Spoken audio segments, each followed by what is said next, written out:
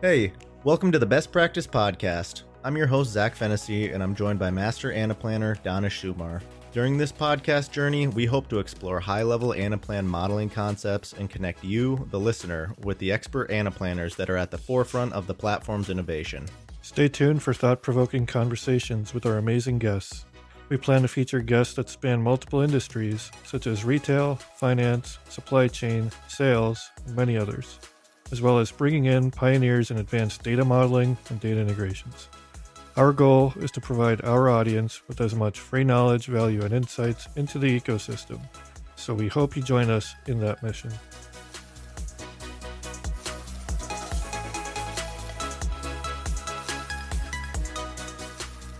Welcome back to Season 3 of the Best Practice Podcast. For this episode, I am your host, John Furneaux. As always, we're joined with Donna Schumar, Master Anaplanner and Anaplan Extraordinaire. Today, we have a very special guest coming at us from the data side of planning, Luke Komiskey. I met Luke at a alumni planning event for a former partner, and we just hit it off with our love for data. So we brought him on to talk about some data visualization, data migration strategies, and a whole lot of interesting data stuff. So without further ado, welcome, Luke. Hey, thanks for having me. Happy to have you.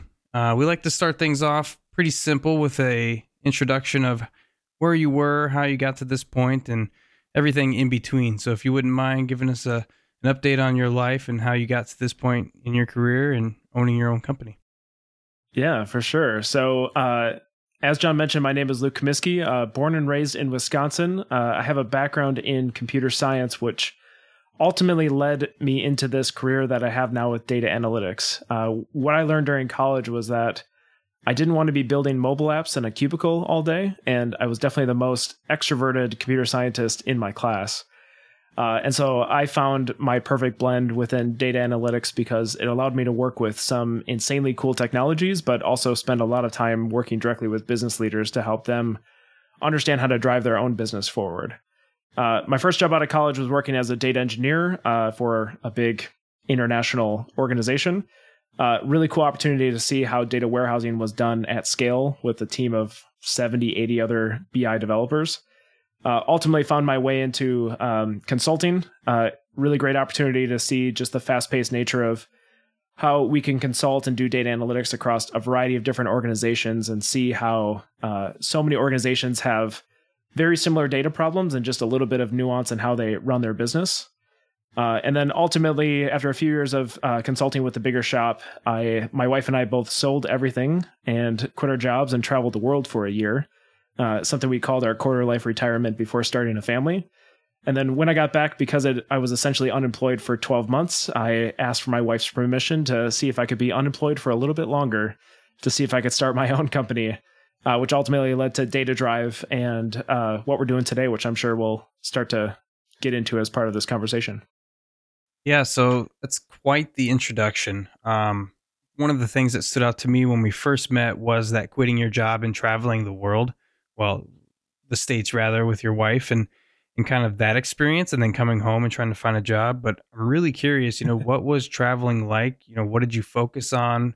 Can you kind of give us some insight into that experience? Yeah, for sure. So my wife and I had both had experience traveling, just not together. And every day we spent working at our jobs, we knew that there was going to be more and more excuses of why we couldn't leave and drop everything to do it. So there really wasn't a master plan behind what we were trying to do beyond just trying to get life experiences and experience the world together. We had a one-way ticket to Tokyo was the start of our plan. And just the clothes in our backpack to get there. As we traveled, it wasn't glamorous travel by any means. We actually survived on $50 a day per person. And because I'm a data guy, we had a spreadsheet that managed that.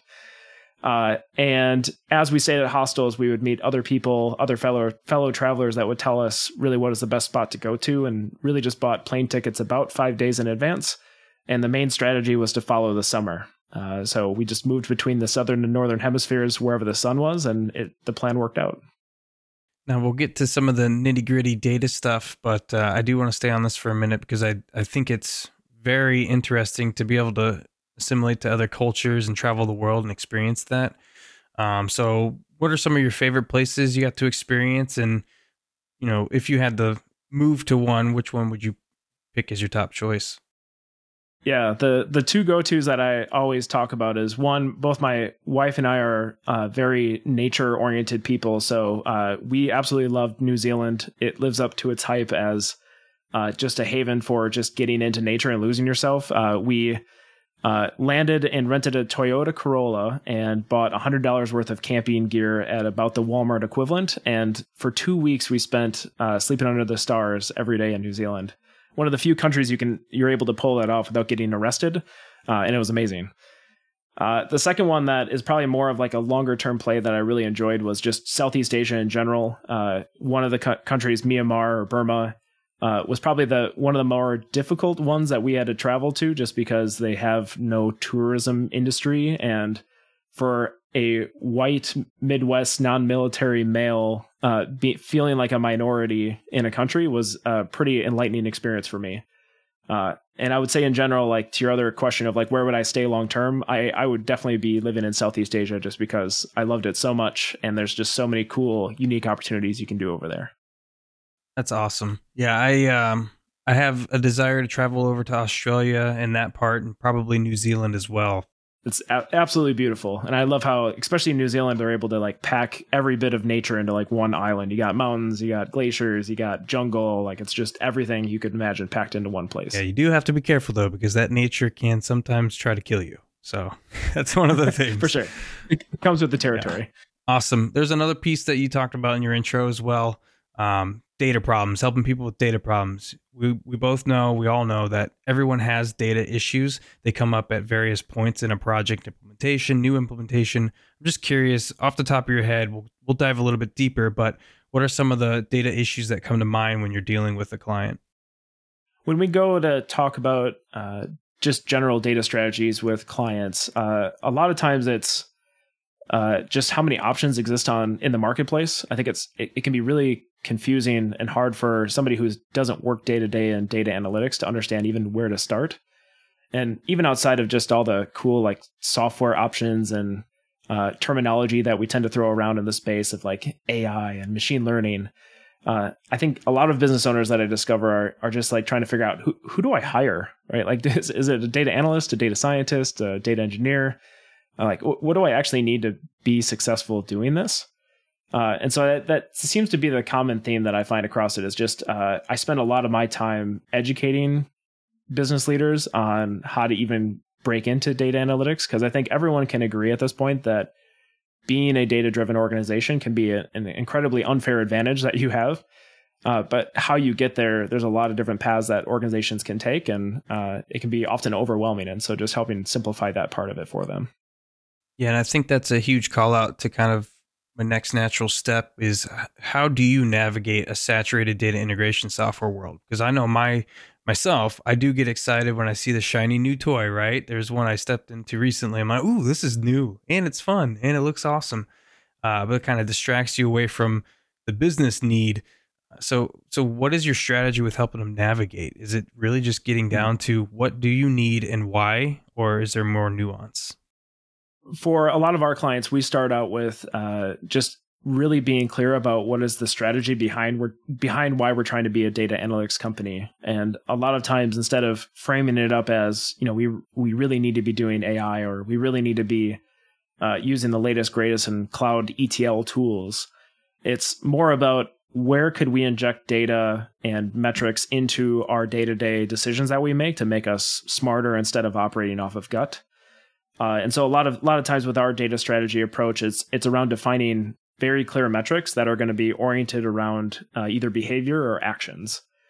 And once you have that in mind from a business perspective of like, if I was given this data, I would be able to make this very real decision that could bring measurable business value, then we can actually start to work our way backwards of where is all of that data residing? What are the processes in place to collect that data? Who's accountable for making that data available?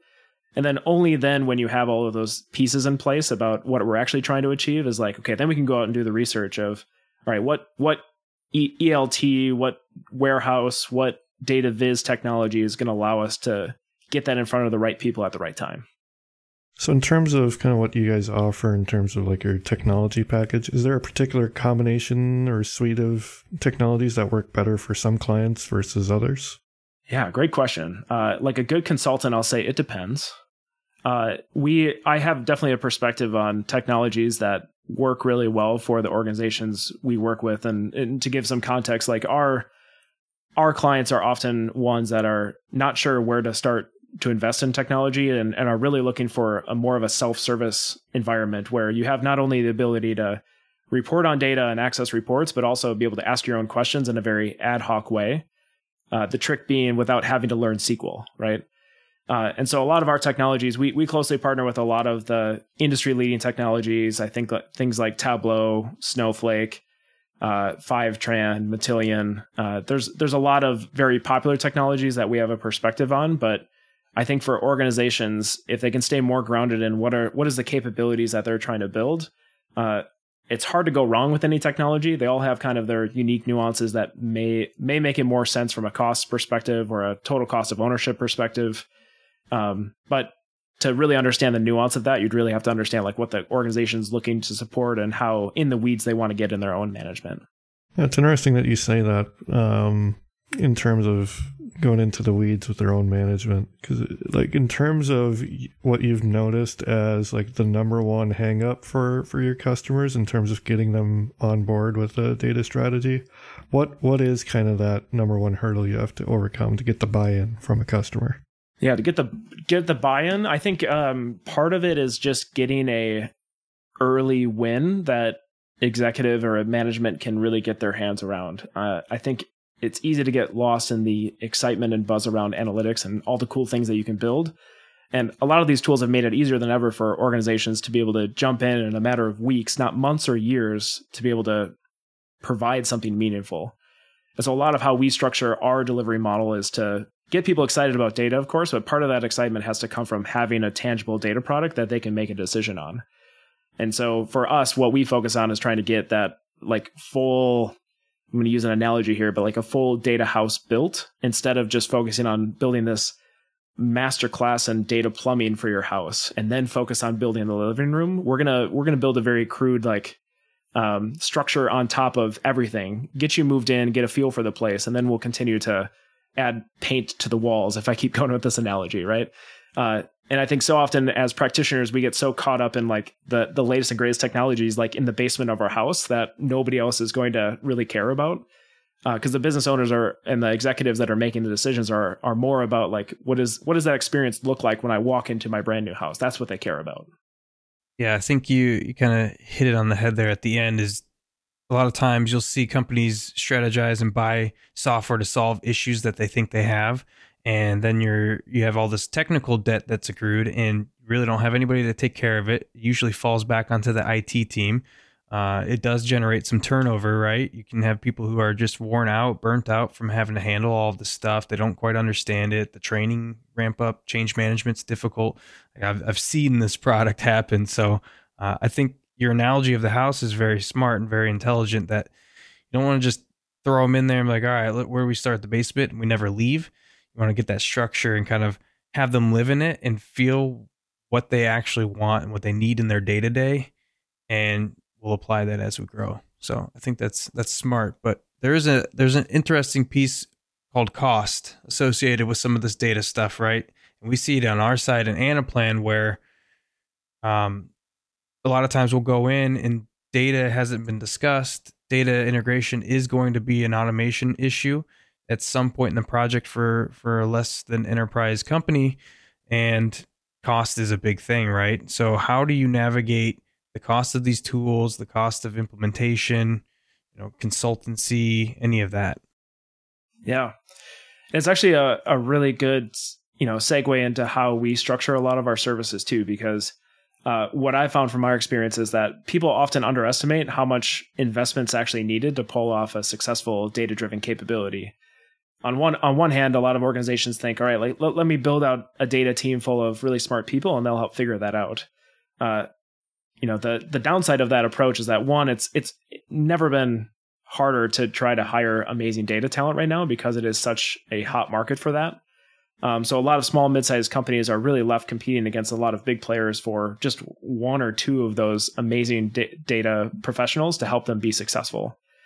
And I think because data professionals have such a great market to walk into, it can be really hard to handle the cost of both of their like existing salaries and benefits, but also just the cost of retention to keep them around. The second piece of the world that I came from was more of in the consulting realm. So organizations are like, all right, I can't build my own team, but at least I can rent a data professional to help come in and build out a very well-proven perspective of what a data platform should look like. And I'm very used to that approach because for years I've been doing that type of professional consulting, come in, build something amazing. And the unfortunate part for a lot of these organizations is that the money runs out at some point, or it becomes a point where it like doesn't become terribly cost effective to keep a consultant like me in there and operating. And, you know, I'm not afraid to say that I'm sure like 50% of my solutions that I've built over the years are probably sitting on a shelf somewhere just because I helped get an organization like ahead of their skis because that's where they wanted to be. But they weren't given that really long-term data culture support to help people actually feel empowered to make decisions and even know what to do with the data once they get it in their hands. And so when we think about some of the risk of like trying to build a data program, it's like, how can we provide a way for organizations to build out a data team that can be there for the long haul, but also get access to proven architecture that has been known to work instead of trying to hire people that have to figure that out for the first time in their careers. And so a lot of what DataDrive is really focused on as our bread and butter offering is really this analytics accelerator that helps organizations blend the two mix of bringing in experts, consultants with a proven perspective, but also having a data team that's going to stick around for the long term to help that culture be successful. Because I think that some of the biggest barriers that I see is just organizations not having that proper support system so that people can actually feel empowered to use the data. And if you don't have people actually accessing reports or making any decision differently because they access insights, every investment you've made up to that point is pretty wasted. Yeah, I think that brings me to my next question too. At what point during a software implementation should a customer be thinking about bringing in this data strategy or thinking about how their data flows and really drives some of their other purchasing? And kind of thinking about it from our planning perspective, where we're using planning tools, you know, data is the most necessary piece. And I find that it's oftentimes the last thing discussed, if it's ever discussed at all. So at what point in a software implementation or a company growth strategy do you talk about data? Yeah. Like when it starts to feel blatantly painful. So a lot of the organizations that we run into are, they have these very elaborate, it's always an Excel spreadsheet behind the scenes, right? This like macro laden spreadsheet that somebody built back in the late 90s. It magically still runs, but everyone's accepted that it's going to take 40 seconds to load because of all of the historical data that it has in it.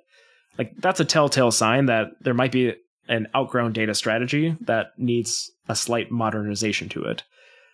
So a lot of the organizations I help executives help understand how much time is being spent by some of your top paid executives and spending Sunday night copying and pasting data from various systems, doing their little tweaks because they happen to know like the data's wrong. So I'm going to like quickly apply a very data governance-y rule to it every Sunday night. That it just becomes really unsustainable. And frankly, it's just not a good use of company dollars to have your most creative people in your organization. I mean, anyone in your organization spending time on something that a machine should and could be doing for you. So that's usually the point where once people are feeling that pain enough, they would be like, all right, now we're spending all this money to collect this data into really cool applications, but we're not doing a darn thing with it. And that's a really good telltale sign to start talking about more of a modern data strategy. Speaking of data and the strategy and spending your Sunday nights cleaning it up, what is a data? Now, I'll just preface it by saying most people's data is not clean, right? It's not ready to just go right into the source system or the target system rather and be calculated. So is that something you kind of manage where you're like, hey, this is how the data should be cleaned? Does your team clean the data? What's that data cleansing strategy look like? Yeah, it's a very much of it depends. At all all points of the process, we're of course going to try to push for people to change how they're inputting the data to make it smarter and easier to use. Of course, that isn't always possible with some of the user interfaces and applications that are out there. So there's always going to be bits and pieces of data governance that needs to fall within the tech stack. But more than anything, I would say 80-90% of the time, it's about how business users are entering that data or have been told to enter the data. And I think one of the cool side effects of actually applying a data analytics strategy, and particularly getting data visualization out there, is that first dashboard is frankly going to look really miserable because of how poor quality the data is.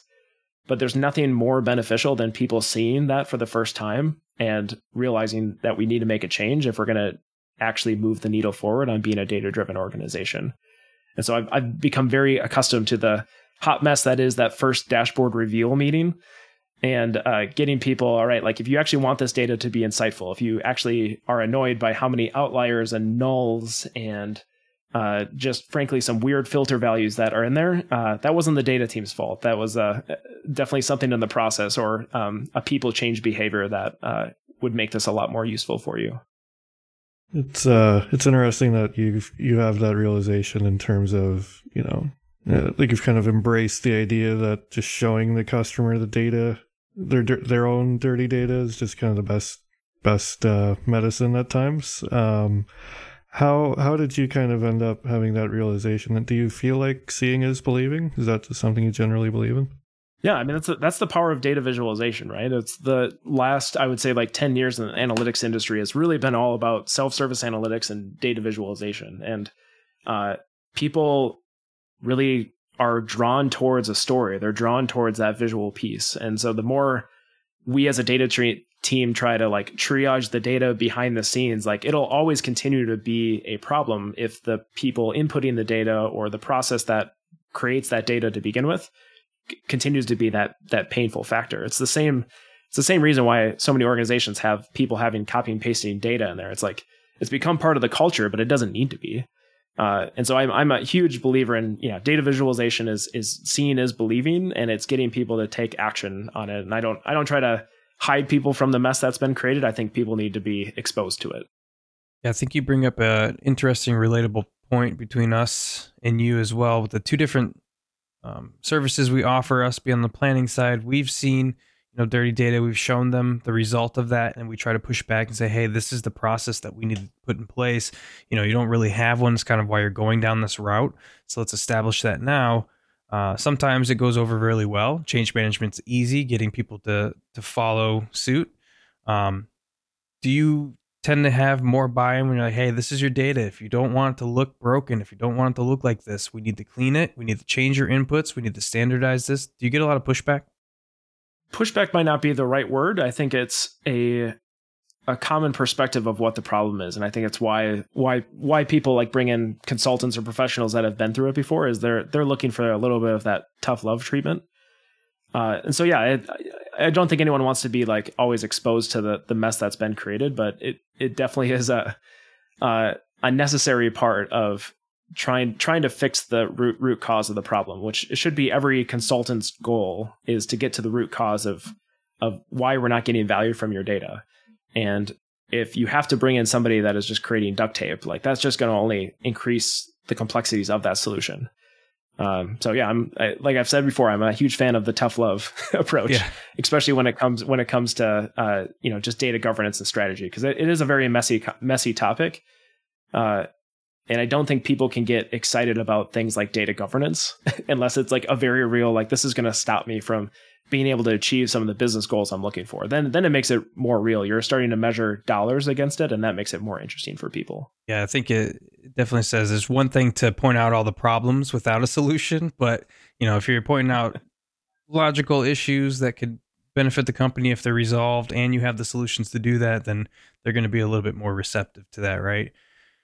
Which kind of leads into the next question here. So you work a lot on culture, setting the data culture at a company and establishing best practices of how things should be managed. Obviously the goal, and what I respect about your company so much, is you're not there to stay there. You're there to teach companies how to take over and be better with the information that you teach them. So what does that process look like where you're driving that culture, and what could a prospective client expect to get from you and your team in that mission?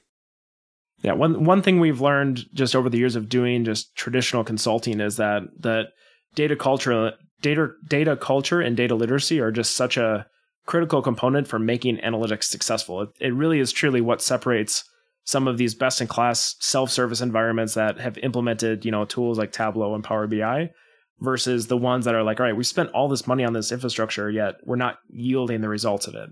And so it really all comes down to the process and frameworks that are around it. But more importantly, it's like, is the messaging from executive leadership aligning with the expectations and availability of and the skill sets of your all the frontline users to actually feel comfortable accessing data? And I think one thing I've always taken for granted is like, I've always grown up in like computer science and like data analytics. Like, give me a spreadsheet, I'm going to be drawn towards it. But there's a more than majority part of the population that they don't naturally go towards that. And so to achieve this dream of being a data-driven organization, you have to start building a data culture. And what I love about our focus in our model, it's this mutual success of that, for you to feel the return on investment on investing in analytics, it comes through people making smarter data-driven decisions and actually using the platform. And so like you kind of mentioned it already, like we're in the organization to help them move from no data capabilities to eventually taking their own data-driven capabilities in-house. We just know that there is a journey in there. And part of that is getting the right people on the team to be invested in growing that type of data culture and feeling comfortable accessing that data and making decisions from that data. And that is always going to be a learning journey. That isn't a one-off consulting project. And I think why organizations that have like found success in their data investment is spending the time to run internal user groups, do knowledge sharing, share out case studies of like where one department was able to find something interesting in the data to help people connect the dots. Because so many people don't always think in that line of how data can help them be smarter. But once you unlock that in somebody, it can, again, create that unfair advantage for a company to really go quick in the market. Awesome insights. Yeah, I think, those tips and the strategy there is huge to helping a client get to that next level. And I think that's the beauty of your business model and your ability to help and teach and coach is you can really be implemented at any point in a company's life cycle to help them get to that next level. So I think that's what's so interesting. But real quick, could you briefly explain what a fractional chief data officer really means and what it entails? Yeah, so our bread and butter service is the analytics accelerator. Some call it a fractional data officer or data team as a service. When it comes particularly to a fractional data officer, it's a very popular title nowadays, a chief data officer in a lot of the Fortune 500s. But what these individuals are responsible for is like obviously setting a large part of the data strategy, but understanding what are all the data assets that are being created, how those data assets are being governed, and then specifically how those different data assets are actually being used to drive the company's vision forward. And so what we're finding is that a lot of organizations, big and small, like they want somebody who's in the details of the data, or at least understands what data has been collected and where is our competitive edge at. And so what I love about my role in being able to, help implement DataDrive's analytics accelerator for a lot of organizations is being able to have a seat at the table to help hear where leaders want to go from a sales, marketing, operations perspective. And the awesome thing about data is that it's like literally in every single function.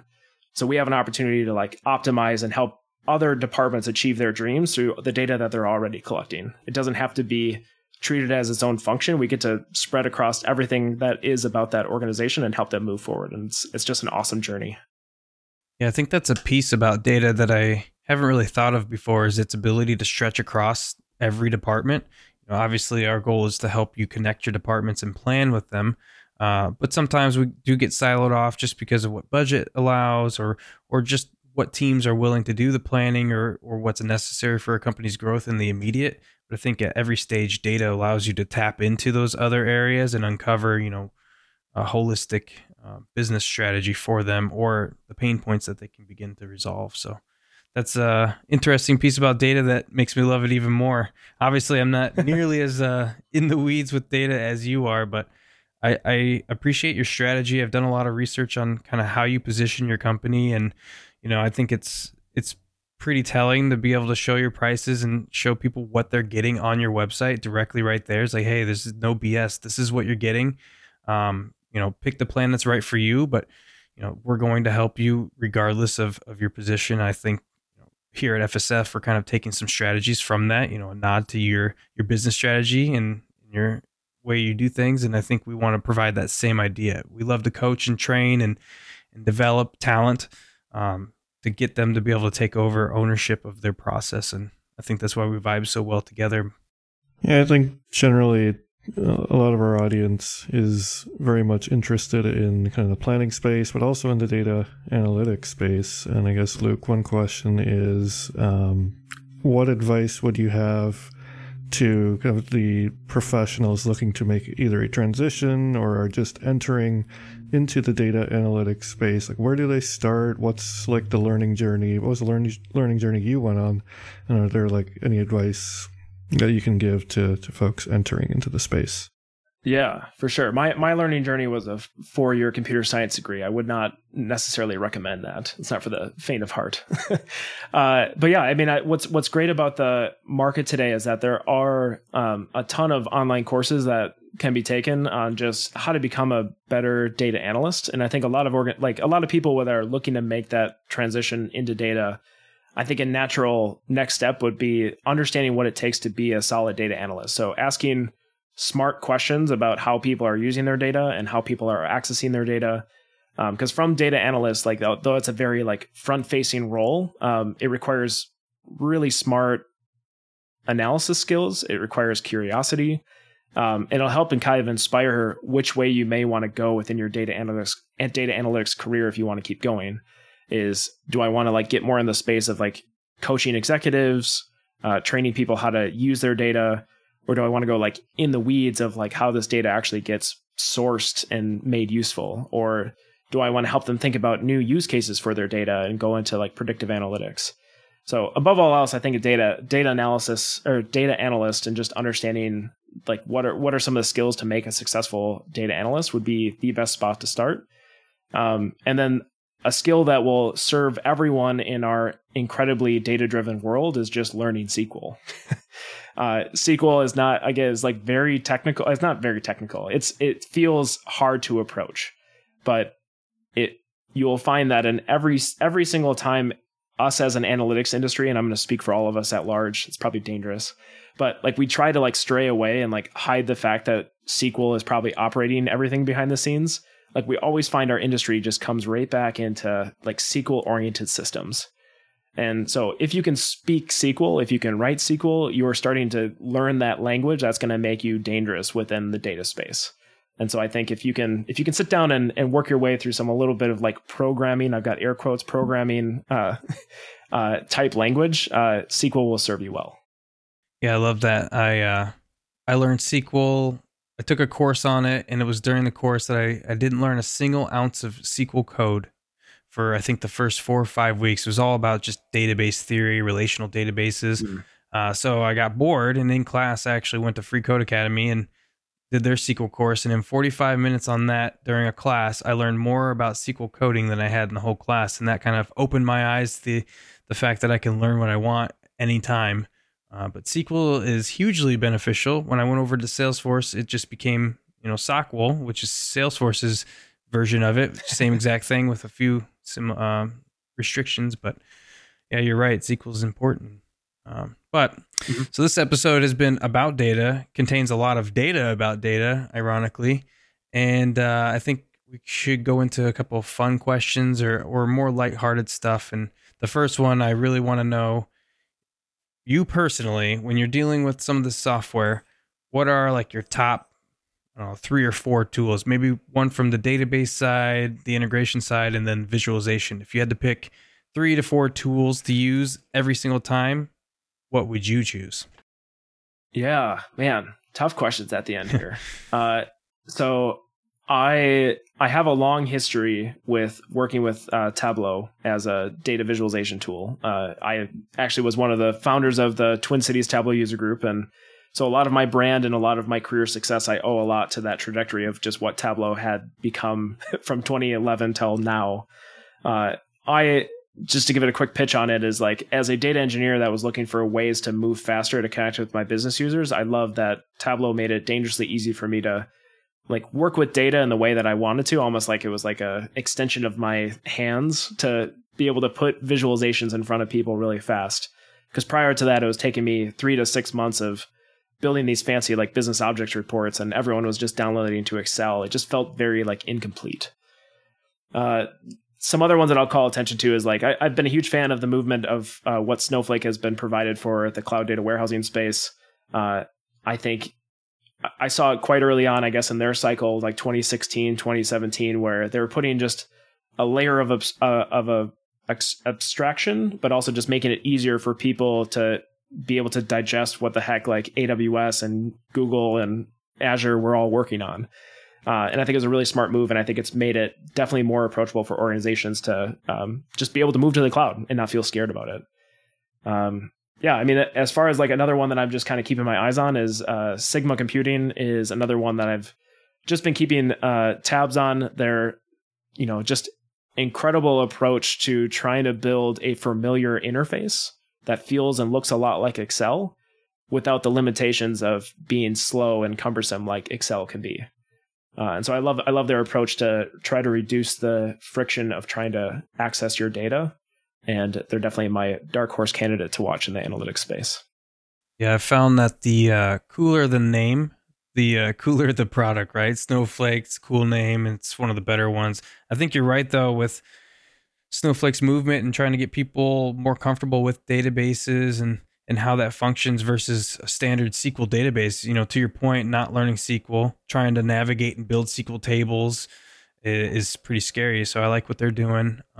Any experience with Alteryx? Anything you're looking at for that? Yeah.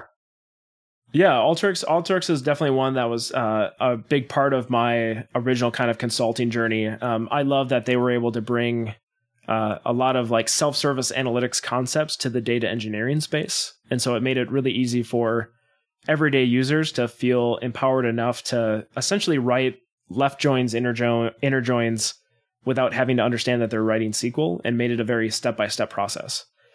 So I think they've done a really great job of really opening up data engineering for people that don't even know that they're doing data engineering. And of course, have had a number of great predictive components that they've thrown in there to help people be data scientists without really knowing that they're doing data science. And I think tools like Alteryx and Tableau have really just opened up the market for people to feel like they can, and they should, that people can become data people without having to carry this big credential of a computer science degree or whatever. Everyone is empowered to be able to access their own data and do some damage with it, which is just good for the industry at large. Awesome. Well, it's been very insightful. I would like to close here with, where people can find you. You're very active on LinkedIn. I've seen your posts quite a bit lately, trying to educate the industry and help people understand what they truly need. So where can people find you? Don't shy away from any of your channels. We want to hear where we can learn more about DataDrive and more about Luke. Yeah, some would say I post too much on LinkedIn, but yes, you can absolutely find me on LinkedIn. So feel free to reach out to me and definitely engage with my posts. It always makes me feel good. My email is luke@datadrive.com. And you can learn more about DataDrive's Analytics Accelerator, which is our analytics managed service, at godatadrive.com. Awesome. Well, Luke, I appreciate you coming on and sharing the world of data with us. Obviously, we will have you back on because I think data is going to keep growing. What tools we use to see it and manipulate it are going to keep growing. And I think maybe we can have some more strategic discussions, how it would tie in with our planning platform more in the future. But very insightful rather, conversation. And I thank you for coming on. Yeah, thank you so much for having me. You guys are awesome. Thank you for listening to the Best Practice Podcast. We hope you have gained a few valuable insights from our guests and host during this episode. If you would like to hear more best practices, be sure to subscribe and follow along so you can catch every episode as we release them to the community on a weekly basis.